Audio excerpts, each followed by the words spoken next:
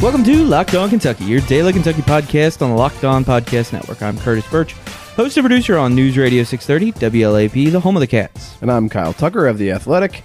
And together, Curtis and I are here every day, Monday through Friday, talking the Cats. If it's a big deal to the Big Blue Nation, you can hear it right here on the Locked On Podcast Network. This edition of the show is brought to you by Birch Sheet Metal. We'll tell you a little bit more about them in just a bit.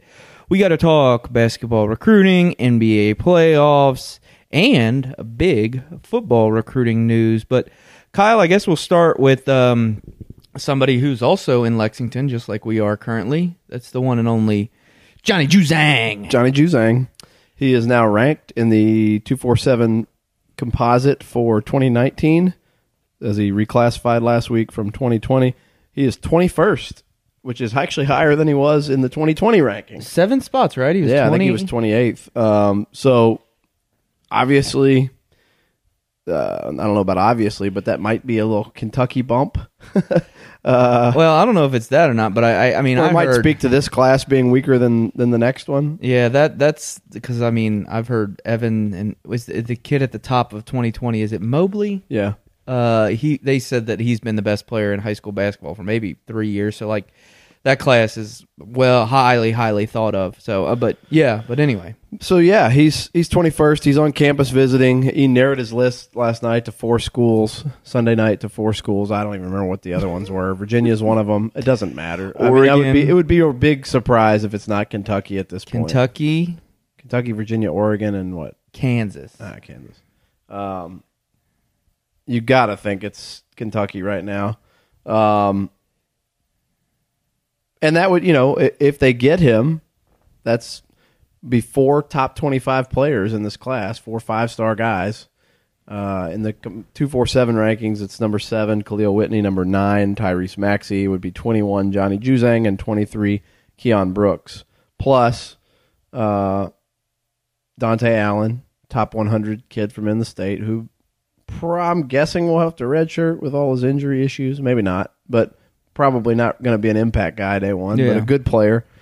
Plus Nate Sestina, who I think most of the grad transfer ranking lists that are now a thing have him in the top 3 or 4 grad transfers in the country. And then they have that option out there still of adding Kerry Blackshear Jr. as a grad transfer from Virginia Tech at center. So if you get Johnny Juzang, you're one step closer to having that roster we talked about that kind of has no very obvious holes in it. Yeah, I mean, that would be another impressive class, and the thing that I guess I saw someone do the numbers with the 247 that would put him at second again. Yep. Which is be 1 or 2 every year since Cal's been here. This is a remarkable thing. Yeah, that's a heck of an accomplishment when you think of all the factors that go into that. The other thing, related to Johnny Juzang, and we talked about him on the last episode, R.J. Hampton is a top 5 player in the 2020 class who is also probably going to reclassify. He's a guy who, if he stayed in 2020, I would probably call Kentucky the favorite. I think he really likes Kentucky. I think his dad really likes Kentucky. Moving to 2019 feels like it almost disqualifies them because, one, him and his dad say they want him to play point guard play on the ball. And look at all the people that are going to be in Kentucky's backcourt. You return Ashton Hagens, the starting point guard, his backup Emmanuel Quickley, 2 5-star sophomores. You add Tyrese Maxey, a 5-star combo guard. You may add Johnny Juzang, a 5-star wing. You have 2 other 5-star wings coming in Brooks and Whitney. Like, where does a guy like R.J. Hampton, a 6'4" point guard / shooting guard, where does he fit in that? You would think that disqualifies him, and also because he's also considering Memphis and Kansas, and they have need at point guard for next season.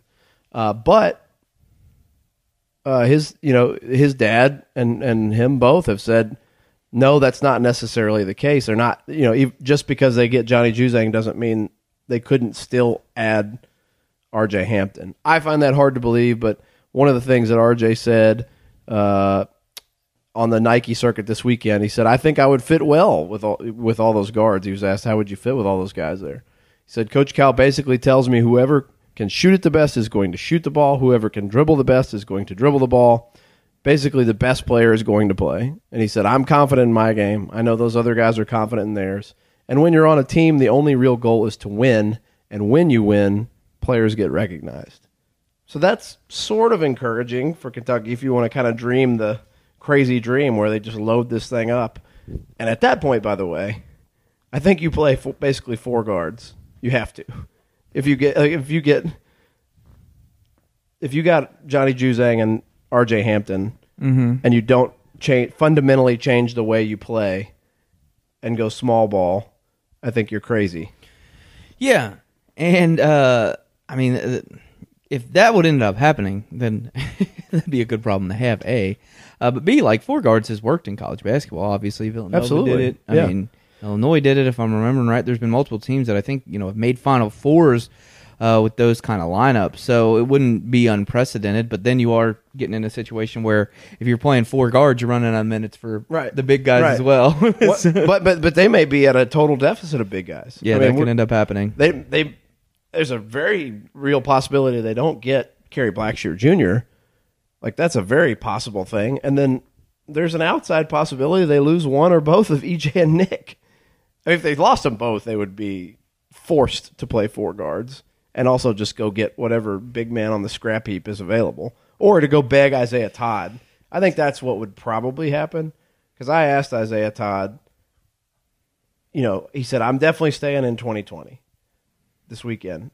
I said, but what if there was a team that desperately needed a big man now and said to you, please, could they change your mind and go to 2020? He said, I'd have to talk to my mom about that. So, I mean, I think I'd go there first, because I think they were probably the leader for Isaiah Todd. Yeah. He's a really good player. I saw him play a couple times this weekend. I like him a lot. But in a doomsday scenario where you don't get Blackshear and you lose one of those other guys, load up on guards and play small ball. You could still win a bunch of games that way. I mean, there's only a couple matchups in college basketball anymore where somebody's just going to kill you because you don't have like a massive front court. I know Cal loves to have those. Yeah, he really does. But you could play a fun style. An interesting other thing from R.J. Hampton's dad, he said, I think I mentioned this on the podcast the other day, that he'd be okay if there was a timeshare where his son didn't play all point guard, that he just got some opportunity. Basically, they want an opportunity for him to do that. And he also mentioned who has the ball at the end of the game. Do whatever you want during the game. I want to see who has the ball at the end. Because he said RJ is a closer. The other thing he said was that they had basically compared him to, they said they want to use him like they used Devin Booker.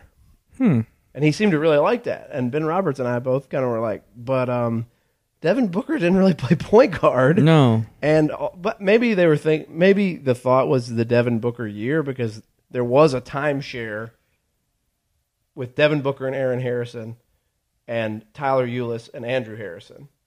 Wait a minute. So you're talking platoons? It could be. I mean, if you got Johnny Juzang and R.J. Hampton, you'd almost have to platoon the backcourt. But and also Devin Booker didn't start, and he said, I told Cal, Devin didn't even start. The dad said this, but he also said, but he did just sign a $8 gazillion contract, I think is what he said. So that's not too bad. So it's really, I mean, it was really interesting to me that RJ and his dad kept coming back to Kentucky, even as other people, like Adam Zagoria said, it sounds more like Kansas or Memphis. Am I reading that wrong? Like, would be the better fits for you if you want him to play on the ball. And the dad said, no, you're not reading that wrong. He said, you're reading that exactly right. But then he comes right back and says, but again, Calipari knows how to work his magic. So I feel a little silly even continuing to float this possibility of R.J. Hampton, but they are. They're leaving it out there. And then the other thing is, if by some crazy chance he doesn't move up and he stays in 2020, I would say like Kentucky would be the runaway favorite for him. There we go. And R.J. Hampton's going to make somebody really good. If he goes to Memphis, Memphis is going to be like a Final Four level team. Whoa, there's a prediction there. I mean, they'd have a terrific guard. They would have the number one big man in the country in James Wiseman, and they're going to add a bunch of other dudes. I mean, they could also still add Trendon Watford. There's a couple other guys that are out there that are like high level guys they could get. I think they could. Memphis could be really good if they got R.J. Hampton. Final Four is quite a Final Four level. I don't know that they'd get there, but like I think they'd spend a lot of the year in the top 10. They'd probably start there. There you go. Kyle Tucker, Penny Hardaway lover. Coming up next, more recruiting talk, but this time it is about football. But before that, I do want to tell you guys about Birch Sheet Metal. If you need metal roofing or siding for a residential or agriculture project, go direct to where it's made. That's Birch Sheet Metal. They've got classic rib panels cut to order with a 40-year warranty in 15 colors, plus Galvalume and economy grade with all the trim and accessories to match. You can give them a call at 859-485-1928 or check out birchsheetmetal.com. That's BURCH sheetmetal.com. They've also got bubble insulation, permafelt, sliding door tracks, and aluminum frame rails. Birch Sheet Metal is located in Walton, Kentucky. Give them a call at 859-485-1928 or check out birchsheetmetal.com. Don't pay lumberyard prices for metal. Go direct to where it's made. That's Birch Sheet Metal. You are Locked On Kentucky, your daily Kentucky Wildcats podcast. Good old Marky Mark Stoops riding the high of a first-round draft pick that he's taking selfies in the green room and babysitting Josh Allen's young son and just having a grand old time. And then this weekend wraps up with him being even more happy because he just got a commitment from a 4-star offensive lineman out of Louisville named John Young, Kyle. Yeah, that was a big one. He's the best offensive lineman in the state, I think, right? Yeah, I would imagine. He is, I think he was a guy that was kind of a Kentucky guy all the way along. But, I mean, when you look at He's not. Oh, he's not? Walker Parks, well, this is according to the 247 rankings, out of Frederick Douglass, is going to Clemson, and apparently he is the best offensive lineman in the state. Well, there you go. But that's a great kid. I mean, he had a bunch of high level offers. A lot of the power names in college football. Georgia, Auburn, Florida State, some to name a few. So to get that guy to stay home, to win another one in Louisville, where they've really kind of reversed their fortunes lately, started getting a lot of the top guys in Louisville in the last couple classes, thanks to I think largely Vince Marrow. That's big. I think they feel really good about their chances to have a great class, to ride the wave of a 10-win season, to prove like, okay, this is actually real. It's not selling you a dream anymore. You got a 10-win season. You got to win over a name opponent in a bowl game, and a big bowl game, Penn State, and then you go do what you did in the draft, which is the ultimate thing. You have to say, we took a 2-star and made him a first-rounder. We took a 3-star and made him a second-rounder. We took a guy outside the top 250 and made him a third-rounder. And we took a 3-star running back that Ohio State didn't want from its own backyard and made him one of the all-time leading rushers in the SEC and a 4th-round pick. That's pretty valuable information when you combine wins with draft picks. They ended up, you go 10-win season, 5 guys get drafted. We looked that up. 6 guys ultimately signed free agent deals. So you had 11 players from that team sign NFL contracts. And some of those free agent deals are pretty lucrative. The one that was tweeted out, the report that Chris Westry's free agent deal guaranteed him $100,000. That's not your everyday free agent deal. It was $100,000 guaranteed and a $10,000 signing bonus to go to Dallas. So I think they feel like they're going to ride this momentum into a big recruiting class. I've heard they're going to be very selective on who they take because they feel like they have a lot of top guys that they're in good position with. And plus, I think this is going to have to be a relatively small class, right? Not like a tiny one, but seems that way. I remember Stoops throwing out a couple of numbers, and it was going to be below 25. he's jumped around on exactly what it would be, and transfers play into that as well. And I guess we'll probably, because now I'm trying to remember, Kyle, we do need to talk about the transfer that left Kentucky, because that happened since the last time we podcast in his destination. But to your point about being selective, currently Kentucky only has 2 commits in the 2020 class, and if you're short and skinny, sorry, this isn't for you. They got Lamar Goods, who's 6'4", 290, and is a defensive tackle, and John Young is 6'6", 280. So they're taking big dudes right now. Yeah. And that's probably partially to your point about them being a little bit selective. Since you mentioned the guys that signed undrafted free agents, we mentioned all the guys drafted, and then Georgia South OJ was drafted while we were recording the last podcast in the 7th round to the Giants. Westry to the Cowboys, like Kyle said. Bunchy Stallings to the Jags. Darius West to the Chiefs. So a familiar face in that that locker room with Matt House. Dorian Baker to the Browns. Derek Beatty to the Texans. CJ Conrad to the Giants. So Conrad will now be teammates again with Georgia South OJ. Derek Beatty will be teammates again with Lonnie Johnson. And Bunchy Stallings will be teammates with Josh Allen. So that's kind of a cool little buddy system they might have going there. That's a lot of dudes. And overall, if half those guys even make camp rosters or practice squads, that's a pretty good number. I definitely think West and Stallings will make teams. I was surprised Stallings was not drafted. I was surprised West wasn't drafted. I don't understand the NFL draft, and this isn't. I think a lot of people, even who cover it full time, understand it, because it seems like, sometimes we really are going to value measurables a la Lonnie Johnson, and then sometimes we're not. I mean, Darius West measurables at the combine were unbelievable. That dude's ridiculously fast. Right, maybe more so than Lonnie Johnson. He's not as long, but yeah. So I don't completely understand. Yeah, and sometimes it's value college production, sometimes it isn't. I mean, Bunchy Stallings was an All-American. Not a lot of All-Americans go undrafted. That is just crazy. Probably more than we think. But Derek Beatty, I think, is a guy who can make a roster. I'd be a little surprised if Dorian Baker makes a roster, but that's a pretty good group of guys. I could see 3 or 4 of them making teams, and Kentucky having 8 or 9 guys in camps when the season opens.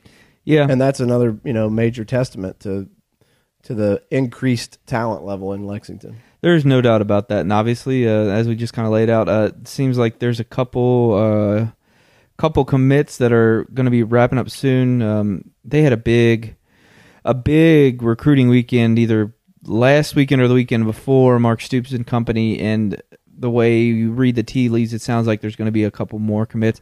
I mean, it's Kyle. Honestly, it's tough to follow football recruiting just because there's so many people, and also a commit doesn't really mean that for the most part a guy's going to go to that school.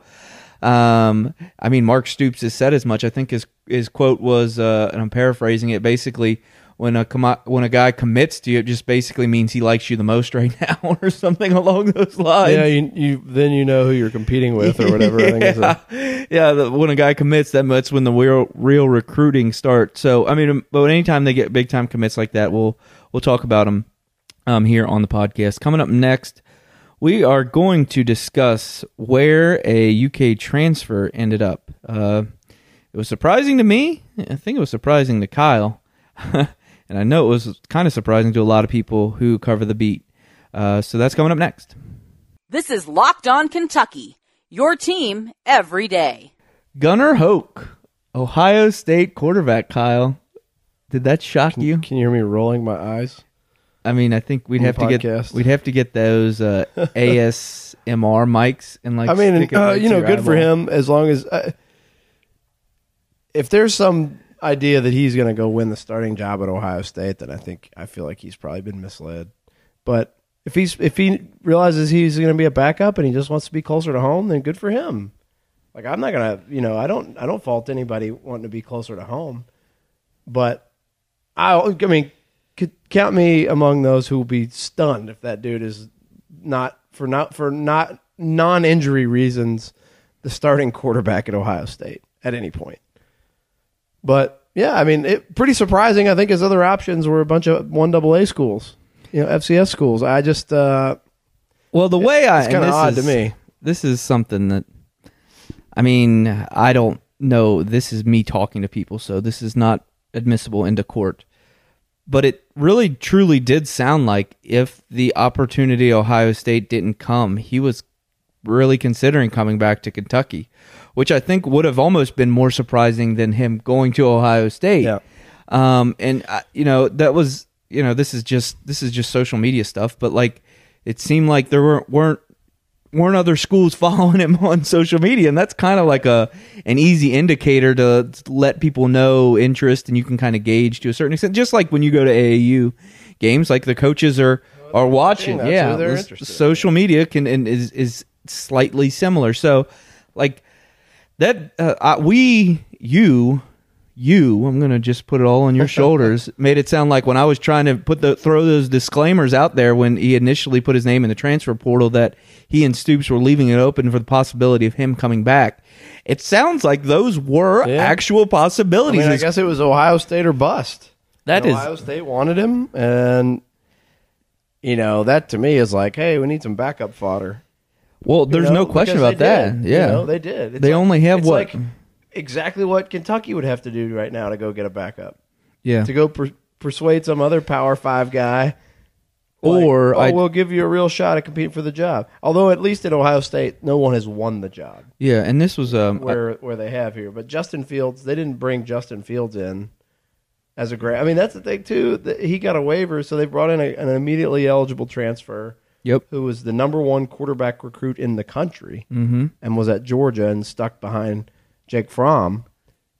But he was still thought enough of that Georgia was rotating in him. They were playing him. They had a package of plays for him. Yeah, I don't see Gunnar Hoke starting for Ohio State, but he is home now. His dad played there. Right. His family's excited about it. In his message, it said that he never forgets seeing his cousin win the national championship. So that he wants to be something like that. Now, this as Kyle, this officially puts the thing on Kentucky. They will not, and we've talked about it a little bit, will only have one guy who's taken any snaps in college football.